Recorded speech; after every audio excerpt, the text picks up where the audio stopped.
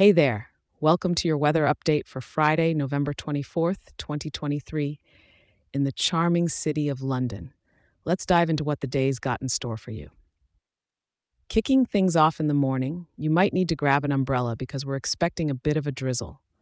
Light rain is on the menu, with temperatures sitting at a fresh 9 degrees to get things rolling.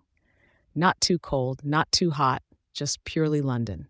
As the day unfolds, keep that jumper handy because despite the rain easing up, it's going to hover around 8 degrees. So essentially, you're in for a classic London day where it's cool enough for a warm cuppa, but not freezing. Moving into the evening, things will get a tad chillier at about 6 degrees, so it might be a good time to switch from tea to a heartier hot chocolate, or maybe even sneak in a comforting pie. Keep the coat on if you're heading out. By the time nighttime rolls around, we're looking at the mercury dipping to its lowest point at a brisk 4 degrees.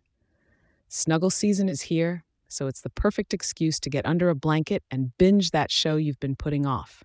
Now, the winds are coming in from the northwest at about 6 kilometers per hour, with a few cheekier gusts making a cameo here and there, so don't let that wind catch you off guard.